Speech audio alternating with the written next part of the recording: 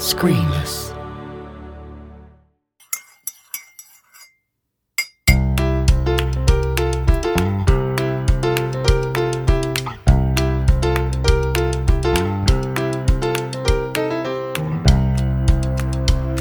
Hello and welcome to another episode of Creative Cuppa with me, Gareth Davis. I'm a composer for TV and a podcaster, obviously, you're listening to this, and also for making a soundtrack. If you're interested in TV and film soundtracks and want to have a peek behind the production curtain, have a listen to that. Available right now in your podcast app for free. So, I typed creativity is into Google and it came up with some suggestions to complete my search. Here are some of them. Creativity is intelligence having fun. That's a nice way to put it. Creativity is contagious, pass it on. Interesting, certainly in these times. Creativity is not a competition. That's nice, isn't it? It certainly isn't. Creativity is the greatest rebellion in existence. Creativity is the highest form of intelligence. Don't know about that. Creativity is inventing, experimenting, growing. I certainly agree with that. I put it to the Creative Cuppa Facebook group as well. Richard says, creativity is life. It's very profound, Richard. Giles says, creativity is having a banjo and knowing when to use it. Never a true word said, Giles. And Charles, I actually had put answer in the comments, and Charles replied, I've looked in the comments, but I've not found the answer. Very chucklesome, Charles. Thank you very much. On Instagram, creativity is a gift to be used and shared. Very nice. Thank you, Mum. And Rod says, sometimes difficult to switch on, but much harder to switch off. Very true when the ideas start flowing. That's the thing about creativity, isn't it? All of those answers are different, but as correct as the next. The whole point of creativity is that the possibilities are endless. Ooh, creativity is invention. What do you think? You can join in the conversation wherever you see @ScreenlessPod on the social media. We're on Twitter, Instagram and Facebook. And come and join the Creative Cuppa Facebook group for the witty answers. Today's guest knows all about creativity, as you will find out in a mo. So if you have your cuppa ready, here we go.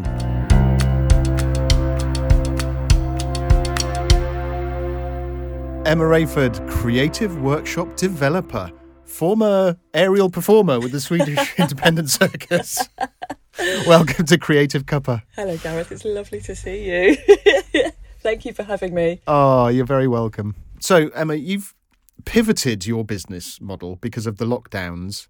What did your business look like before lockdown and how has it changed? Pivot is the word, isn't it? It's definitely the word of the season. So before COVID, I used to develop and deliver a workshop every week in kind of an after-school club, an after-school art and creativity club. I think I was seeing maybe 120 children a week, going into a few different schools around Bristol where I live.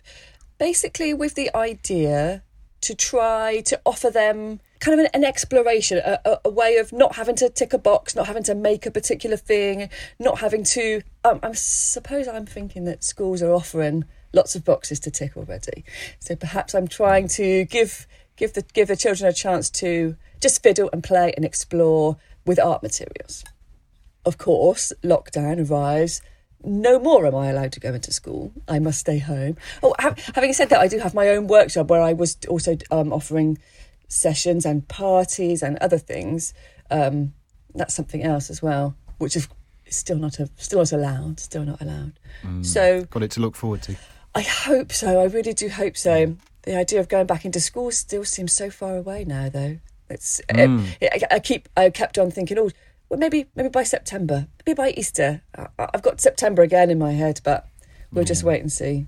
We'll wait and see. So now what I do is, I suppose the simple version is I've just packaged up Art Club and I've put it into a box and made it into a subscription package, which is on one hand brilliant. I'm really, really happy that I'm able to kind of, package up that ethos, package up those ideas and allow children still to have the opportunity to make things, without instruction and without real, you must do this, step 1, step 2, step 3. But from my point of view, I really miss them. I don't get to talk to them, you know, because really the stories that come behind the makes is often the things that really, I don't know, give me so much joy. You've got a child who on some level is sort of frightened of getting it wrong or worried that they're not achieving. And then when they figure out how to put different materials together or how to give something personality, and you ask them about it, and then they spend 10 minutes telling you the story of this whole world they've created in their head. To me, I mean, that's really creativity, no?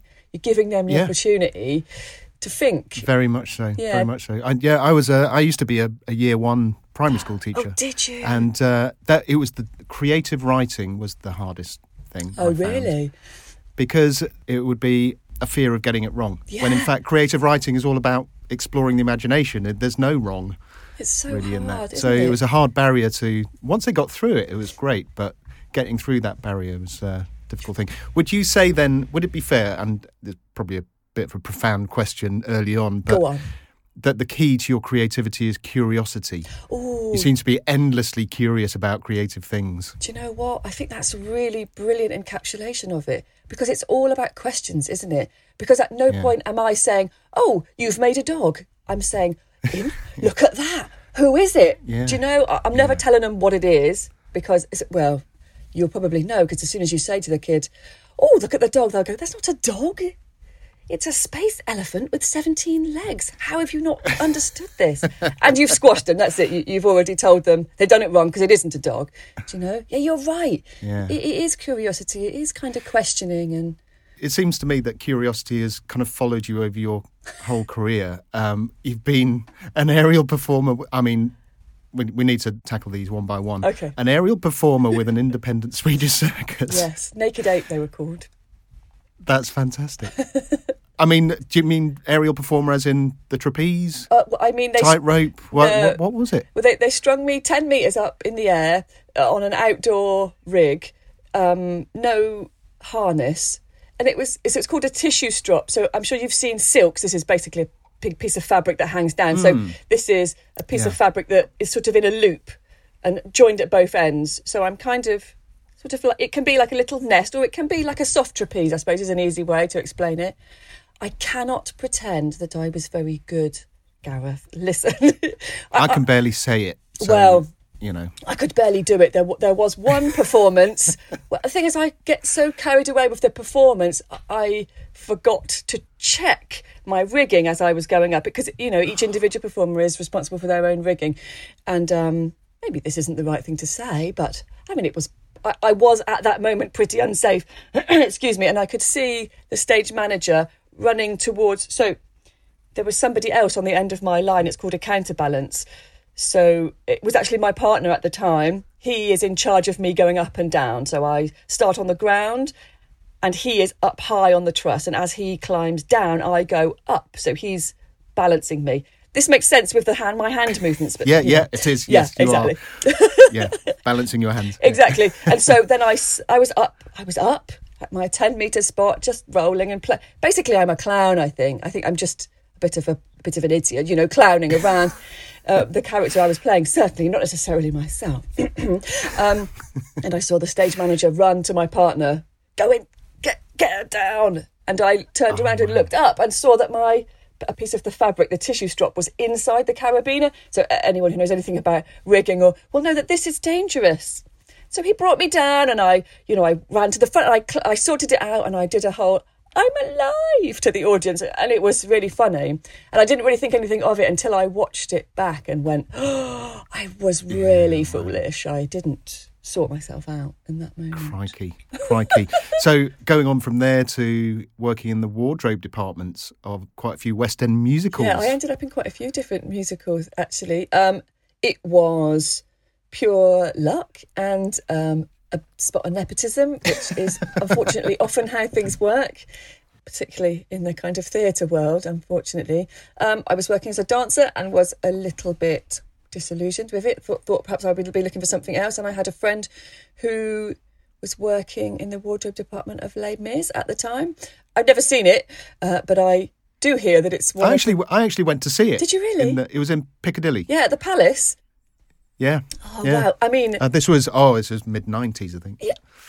More than likely, it was me making sure that coat got on stage. I thought the costumes were particularly good. They were so good. Outrageous. Oh dear. I was just about to say about how on my last night I did a really bad thing and went underneath the table on the at the wedding scene. I got in so much trouble. It was such a foolish... I was a kid. I shouldn't have done it. The stage manager said if you weren't leaving, you'd be out on your ear. And of course I would. Of course I would have, but yeah. I shouldn't say that, should I? Life on the edge. I know. Life on the edge. Oh, outrageous. It was so much fun. But that took you, when you were out on your ear, in the end. Yes. You started your own lounging suit clothing line. Oh, my goodness. So, of course, now everybody knows about onesies, don't they? Onesies are ubiquitous. No doubt you are, of course, wearing one as we're recording this, Gareth. Of course, yes. Working it. Leopard. Yeah. So, I was living in a warehouse with lots of circus performers, and we were cold because there was, holes in the windows and things. And we were training, and I thought maybe I could make something to keep us warm. So I made this sort of an all-in-one thing, and then more people wanted them. So I decided, well, maybe I should try and sell these. Got myself a little stall at Spitalfields Market, and the funny thing, now looking back at it, the hard thing was trying to get people to accept it in the first place. People thought it was such a crazy idea. This will never catch on, etc. This is so weird. I'm going to look ridiculous in that. And I'm saying, don't worry about what you look like. Just get in. It's so cozy. It's so comfy. Obviously, eventually, I can't pretend it was me that made onesies happen, but I'm sure someone saw me. I'm sure someone somewhere saw my little stall at Spitalfields and decided to run with it. But yes, of course, now they're everywhere and they only cost a tenner. So I stopped making those because I couldn't necessarily make enough money on them. But it's interesting how being behind that market stall, it really did feel as if I was performing. It really did feel as if you have to kind of put on a persona because you're sort of putting your heart on the line, making something and then trying to ask people to sell it, trying to convince people that your idea is a good one. And that they might not have seen it before, but it might be weird, but they should try.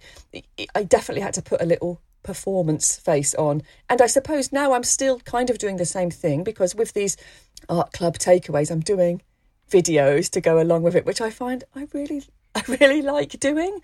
It's really, I feel like that performer was such a long time ago, and I'm also almost a little bit embarrassed by her, perhaps. I don't know, but it does feel so much in the past. But actually, it just really proves that everything from before really does inform now, doesn't it? Do you know, you're kind of, you pick up those little bits of creativity or those little bits of, well, fear, anything. It comes with you and you bring it along, which is why it's so important to start early, to give children the opportunity to think beyond the tick boxes, to think beyond all the all the expectations, because then they get the chance to see that they can, and it's okay to explore and to try things, and that actually it's more than okay, it's really important, because who knows what arrives when you're given the freedom to think outside the box.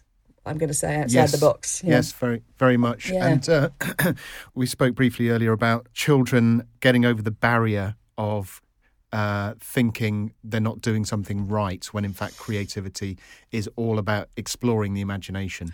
And so you're all for that, aren't you? Developing that creative thinking by making mistakes in inverted commas. Absolutely, and you're so right. So we need a different label. They do have to be in inverted commas, that idea of mistakes, because I really don't believe, they're not wrong. It's just somewhere on a path.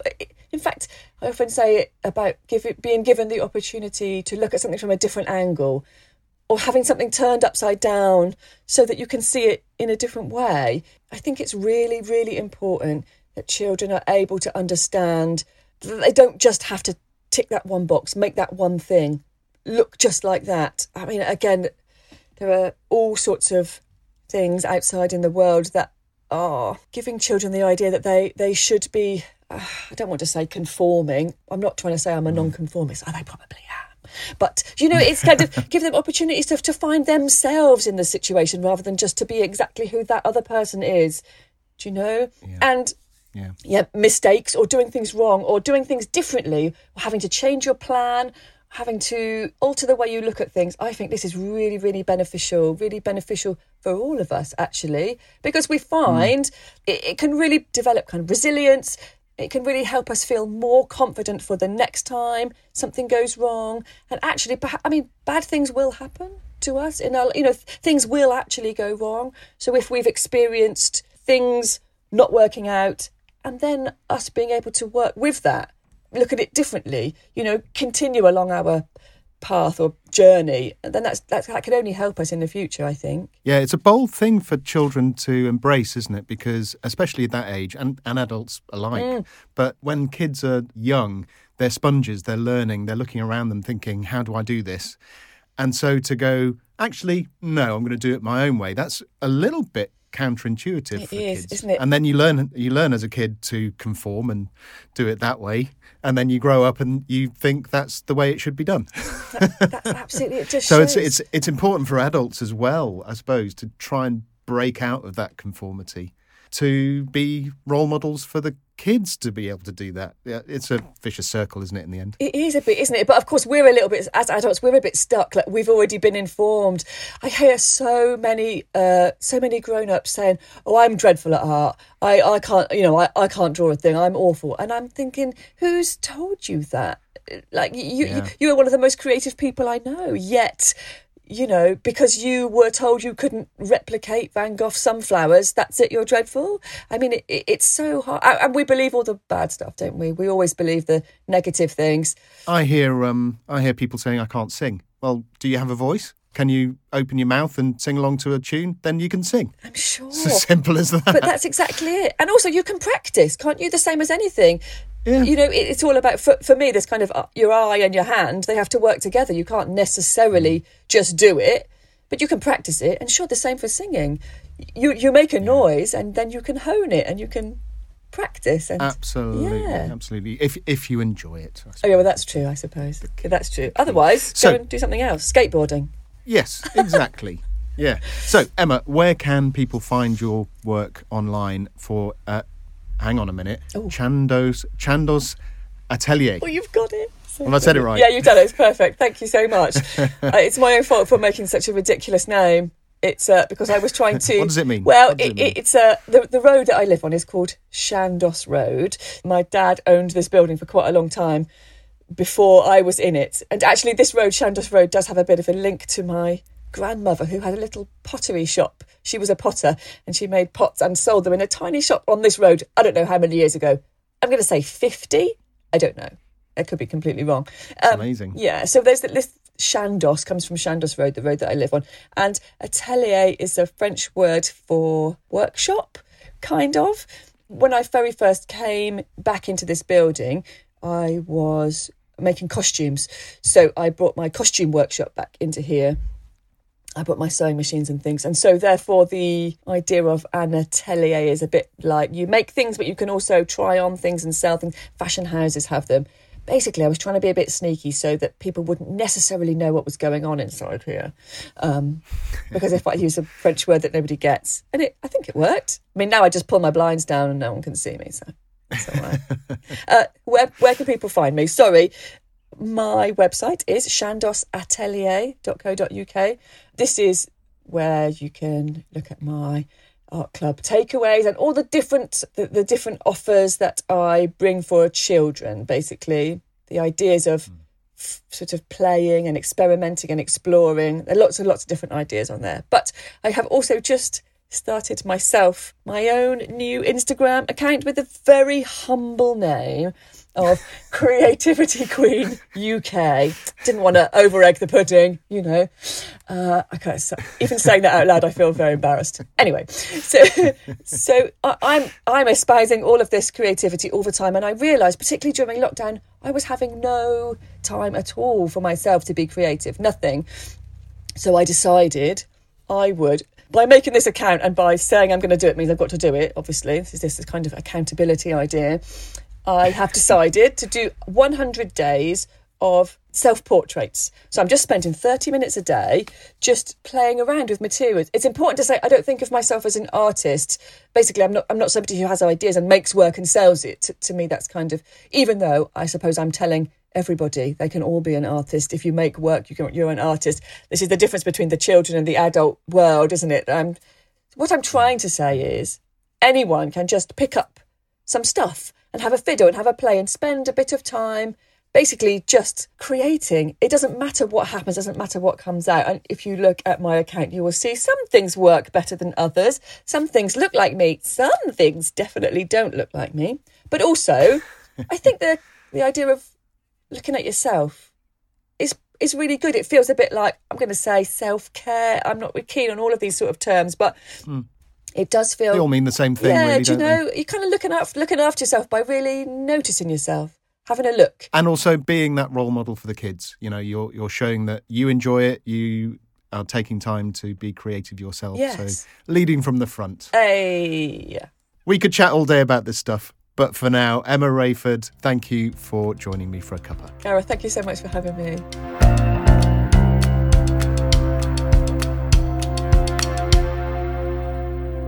Thanks again to Emma for her time. That was fascinating, wasn't it? Not just about Emma's work and creative life, but about creativity as a whole. Creativity is curiosity. That's so true.